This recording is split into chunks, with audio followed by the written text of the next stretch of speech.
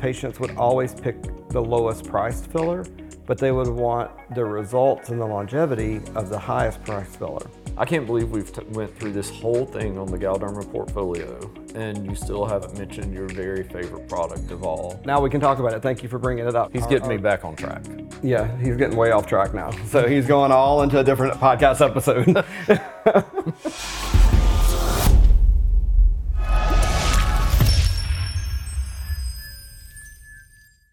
Hi, and welcome back. I'm Dr. Chris Croley. We're here today with our podcast, Beauty and the Brain, the podcast where we talk about all things aesthetics.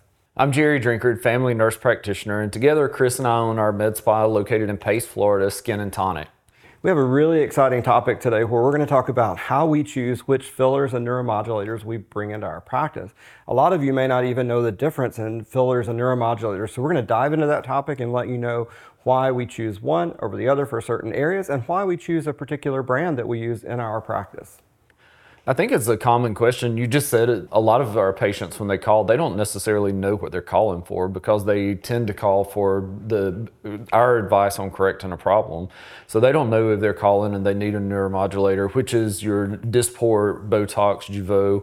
There are several on the market now, but they don't necessarily know what they need. And that's why they come to us looking for advice and direction. Yeah, I think that's one of the common things that people who have never had any aesthetic procedures, they don't realize the difference in why we would choose something like a Botox product over something like a Restylane or a filler product. And so, I guess we can just talk about that to start with. So let's just start with the broad category, something that, when we educate other aesthetic injectors and providers, we kind of refer to it in a broad category. It's called neuromodulators. So you want to talk briefly about what a neuromodulator does? Yes, so I always like to tell my patients to start with that the difference in a neuromodulator versus a filler is that the neuromodulator actually stops the muscle movement. So we talk about lines and crevices in the face, and they can be caused by different things. They can be caused by volume loss, or they can be caused by the contraction of a muscle. And so typically the areas that we treat are the glabella, or the area between the frown lines or 11s. A lot of times people refer to them, the forehead muscle, the frontalis, or the crow's feet, which are our three most common. And so by introducing these neuromodulators into the body of the muscle, then we slow down that muscle movement. Some people talk about it being paralyzed. I like to say that it's relaxed. It just sounds a little better. And it just gives you a more rested appearance. Not necessarily more youthful, but just a more rested and pleasant appearance. Yeah, and so I think what we get asked for, nobody calls and asks for a neuromodulator. They don't use that terminology, that word. Almost always we get asked for Botox. And so that, I think, was one of the first products that were approved for injection here in the United States. It's an FDA on-label approved injection for relaxing lines in that region, like the 11 lines, or in the glabella region, the forehead, and the crow's feet. And then the other products that are available on the market are things like Dysport, Xeomin, Juvederm, Daxify. Those are all other types of similar products. I believe because Botox was one of the first ones available, it's made by Allergan, and what was really had the majority share of the market hold. We kind of use that term synonymously with all the neuromodulators now, but in our practice, we use primarily Dysport, and I particularly love that product. I know that you and I have had it both in our faces, and we use it on our family for a lot of years now. You commonly refer to Botox as like the Kleenex of neuromodulators. It's just the first one that people commonly refer to. You rarely hear people talk about going to a Juvederm party or a Dax party or a Dysport party. It's always Botox parties. But our choice in our clinic is Dysport. We offer most of the neuromodulators, and we've had pretty good luck with almost all of them. But Dysport is our product of choice. Yes, I think the bottom line is to talk to your injector about why they're using a particular product in their office. All of the neuromodulators work very similar in terms of their mechanism of action and the part of the muscle that they're working on. So this is working on a little receptor blocking acetylcholine. They all do that the same way, but they're formulated just a little bit differently depending on which company that you work with. One of the main things that we use, Dysport, is made by a company called Galderma. And we work with the entire Galderma portfolio of products. We've had really great customer support. This company provides outstanding training, and they have a product portfolio that's really large and safe. So they really, as a company, focus on safety and innovation. And obviously that's what we like to match up with in our practice. So we've worked with them quite a bit. Let's talk a little bit about the Dysport in particular and the onset of action and how long it lasts. So we get those questions a lot. And so what do you think about? Typically, the patients can see the onset as early as 3 days. I don't like to say that because I don't want you calling me at 3 days saying my neuromodulator is not working. But usually by 5 days, people are starting to see some mild changes. By 7 days, you're certainly seeing changes. And you continue to have improvement and a slowing of that muscle movement up to 14 days. And some people are saying now even up to 21 days is how long it takes for onset. And then the duration, it actually depends on a few factors. How often has the patient had neuromodulators in the past, the age of the patient, the strength of the muscle. You know, a guy that's really heavily muscled is going to take a lot more neuromodulator and probably have movement sooner than a thin female. And then also, does the patient exercise, how they metabolize the product? So, but typically people get 3 to 4 months out of their Dysport treatments. Yeah, I mean, we usually say somewhere around 3 months, that's when we can expect a touch up. But there's a really interesting study out for all the injectors that are listening to us right now called the DREAM study. And that was a study where they looked at dosing and patient satisfaction of Dysport and saw that, you know, the upshot of that whole study was that you could probably get by with treatment twice a year. So patients were really satisfied and happy up to 5 months or almost 6 months in some of those cases. Which is really, you know, pretty astounding. So it doesn't mean the muscle movement doesn't come back before then. So what we notice is sometimes with any of the toxins or neuromodulators that we use, you will start to see some movement, but you may not see those deep lines or wrinkles. And so perhaps we don't have to treat as early unless, you know, you want a frozen look and no movement at all. And I think it's also important to know that skin that's in good condition is going to appear much better, much longer than skin that's not. So a good skincare regimen, you know, I think every single episode of Beauty and the Brain, we talk about sun protection and wearing SPF daily. That's one of the huge factors, and we call it protection or your insurance. So why would you spend this money for a treatment with Dysport, Botox, one of the neuromodulators, and not insure it with some good skincare product? So at our clinic, we recommend, you know, we have a couple of skincare lines that we recommend, but also collagen stimulating treatments such as microneedling, chemical peels, and other things that we offer. So, I mean, let's switch topics here a little bit. So we've talked about... He's getting me back on track. Yeah, he's getting way off track now. So he's going all into a different podcast episode. So we'll switch back to this topic and talking about how we choose which products we bring into our clinic. So just to kind of summarize on that, any of our Dysport or Botox type products, there are going to be things that freeze muscle. So if you look in the mirror and you make expressions, so you close your eyes tight, look surprised, look angry, look sad, any muscles that you see moving with those expressions, that's what we can treat with those products. So it'll stop that muscle movement, which will then help soften the lines above that. But something else that we get asked for a lot, and we perform quite a few of these procedures every day in our practice, is fillers. And so the biggest class is called hyaluronic acid fillers. And so hyaluronic acid, for those of you who don't know, this is something that's in all of our bodies. We're continuously producing this hyaluronic acid and breaking it down with enzymes in our own body. And the filler companies have found a way to put these in a syringe and link those hyaluronic acid molecules together so our body won't break them down as quickly as we normally do. So we can now take this gel, it's like kind of like a sugar gel, and we can inject it into areas that are hollow to plump that area back up, to replace anywhere you've had volume loss. So depending on how they link those hyaluronic acid chains together will determine how long this product will last. And so you'll hear people say my filler lasted a few months, and some people say my filler lasted a year or more. So there's a lot of factors that go into that. It's how the product is produced and the molecules are linked together, as well as the area we put it in, and all the other factors that you talked about earlier, like exercise, lifestyle, all those sorts of things.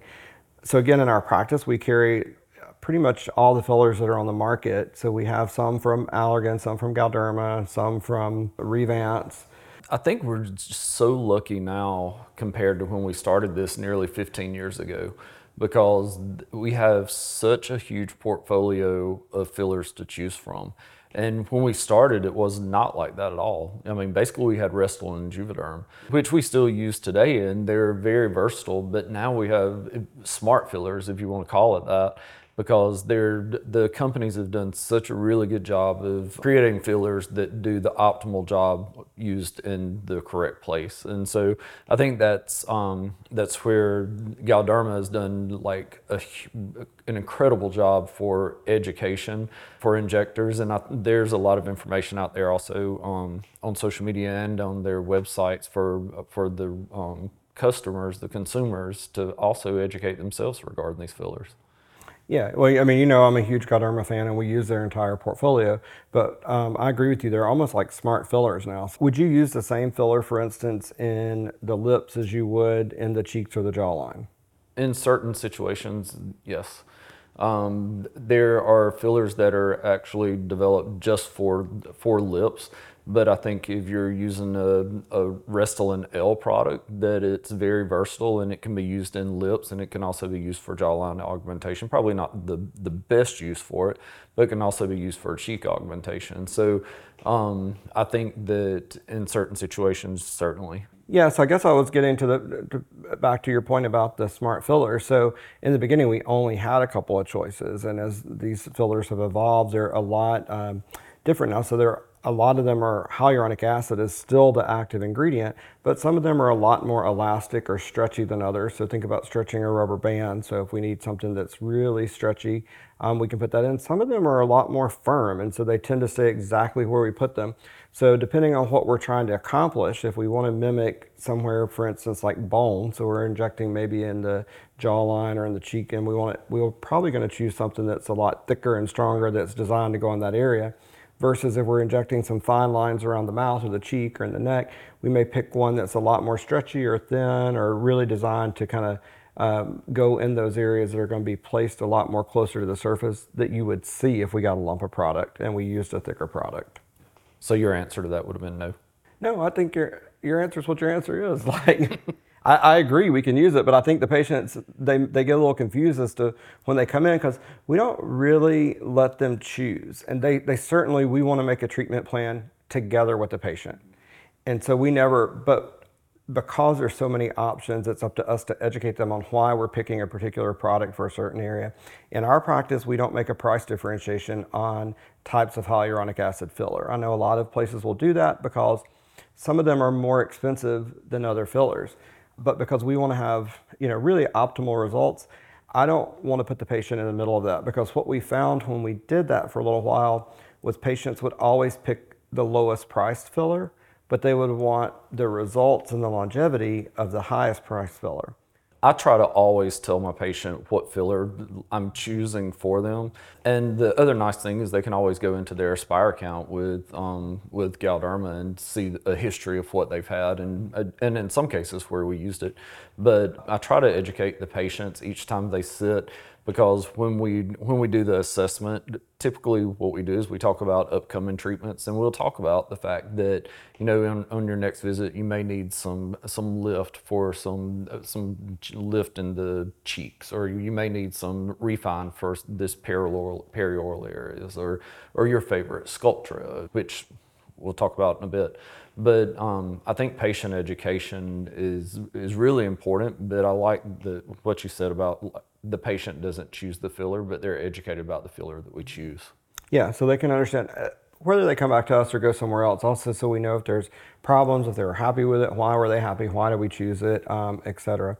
So one of the things that I really like about some of the way that we're going with Galderma as a company and some of the education they're providing is on these holistic integrated treatment plans. And so we've just started really focusing on these. We've kind of done a version of that in our practice for years, but it's just now kind of catching on as a formalized educational opportunity from the company. And this is where we're looking at certain areas and looking at how do we treat that entire area. I don't know if you want to talk about this or you want me to talk about this, but when we first started, we really looked at like vials of filler. and we would say you need 1 vial, 2 vials, and we would kind of make an estimate, see how they responded, and we still do that to an extent. But I believe where it's a lot different now than 15 years ago when we started is that we're much better individually as providers, but also as an industry. It's saying we need to correct an entire area. So if somebody comes in and they're like, I just want filler under my eye. Yes, we have a filler that's approved that we can put under the eye. But if we look at them and say, hey, you have a lot of hollowness in your cheeks, or you have a lot of movement in your crow's feet area, we know we need to treat that entire area to really give them the most optimal result. And so now we're looking at ways to train providers overall so they can look at that patient holistically and say, really what you want is a result. It's not that necessarily you want 1 vial of filler. You're probably coming to us for the vial of filler because you don't like the hollowness under your eyes. And it's up to us to guide you and say, what are all the other things around that area to give you the optimal result? I think it's really easy, even for myself, to get hyper-focused on one area and one line, and not to see overall facial balancing. And people tend to miss that. And so that's when it comes to us. And you're talking about the HIT training that you just recently went to. Chris is one of the game trainers for Galderma, and we're very happy and proud of him for that. But they have so many new things that they're launching, and it's basically about treating the patient holistically and a focus on facial balancing. Do you want to talk a little about how because I think we're going to feature that. Yeah, we're going to feature that. We're going to have a whole episode on that. And actually, we're going to be doing that within the next few weeks on our new eye treatment. And so we'll get kind of in the HIT for the eye treatment and how we do that. But even though they don't have formal training for all the areas, I kind of want to point out that that's something that we basically had already started doing as providers. I think many providers are doing that. One of the things from the patient standpoint, because for so many years we focused on number of vials, and I think cost is the biggest barrier because patients see these high prices. And I remember clearly before we started in this business, it was probably 18 years ago, that I went to a plastic surgeon in Chicago. I wanted my nasolabial folds addressed. Next thing I know, they're putting 2 vials of fillers there, and I go to the front to check out, and it was $1,400. And, I nearly had a heart attack. I wasn't prepared. I was, not making a lot of money at that time. But I was too embarrassed to say anything about it. And so I think sometimes when we start talking about you need 3 or 4 or 6 vials for a full correction, the patients get a little bit discouraged mainly because of cost. So we've tried to find ways to bundle this to, bring the prices down as much as we can as providers, but also educate the patients. If you buy 1 vial, yes, you're going to save money, but this is not going to be the result you want. So now you're going to still have spent a lot of money and potentially be unhappy with the result. And so I think we're just better as providers at educating on how many vials we will need to correct an entire area. And it may not just be one product. It may be a mix of different types of product depending on that individual patient's assessment. One of the things that we focus on is on our patient's first visit, we try to set up a plan. We're always very budget conscious at our clinic because we don't want anyone to feel like this isn't attainable for them. And so you can set up a plan. And the way that I like to do is I try to focus on what bothers the patient the most to start with, if that's possible. But it's not always possible because a lot of times just giving them some full face, mid face volume is going to correct some of the nasolabial folds, for instance. And the patients oftentimes don't understand that. So that's when they rely on us to come up with a treatment plan that's going to give them the optimal result for the amount of money that fits their budget, we'll say. We've talked a little bit about people being afraid or shying away from multiple vials because of price. But also I think people are afraid when we tell them they need 5 or 7 vials that they're going to look overdone. So why don't you talk a little bit about how much volume or how much an actual vial of filler is so people understand that it's not really that much product. Yeah, it's truly not that much product. We have each of these are 1 milliliter. And so, it's less than a teaspoon of filler. It takes 5 of those to make a teaspoon, right? And so it's, when you take into consideration that amount of volume, and you're trying to augment a cheek, or you're trying to do some volume correction in a nasolabial fold, or you're trying to give a slight augmentation to a lip or a chin, for instance.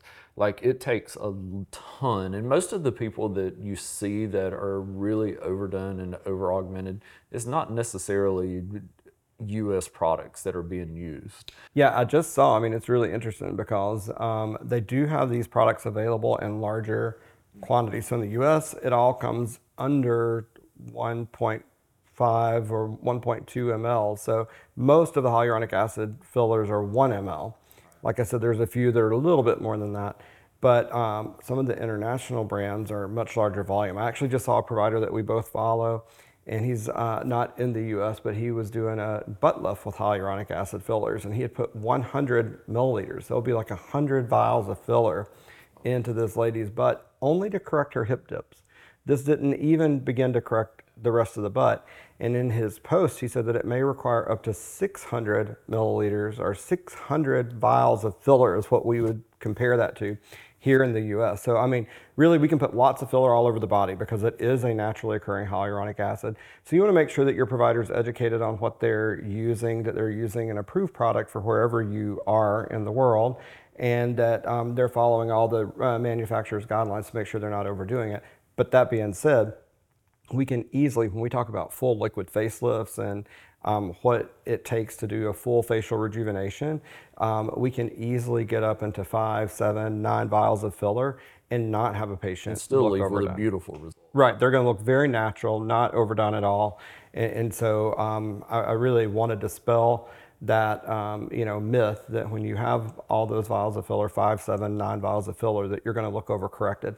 I think a lot of those patients that end up with those abnormal looks, it may be improper placement, improper patient selection, unrealistic goals, because it's not always the volume of the filler, because you can put multiple vials in and still maintain a really natural result. Yeah, I agree.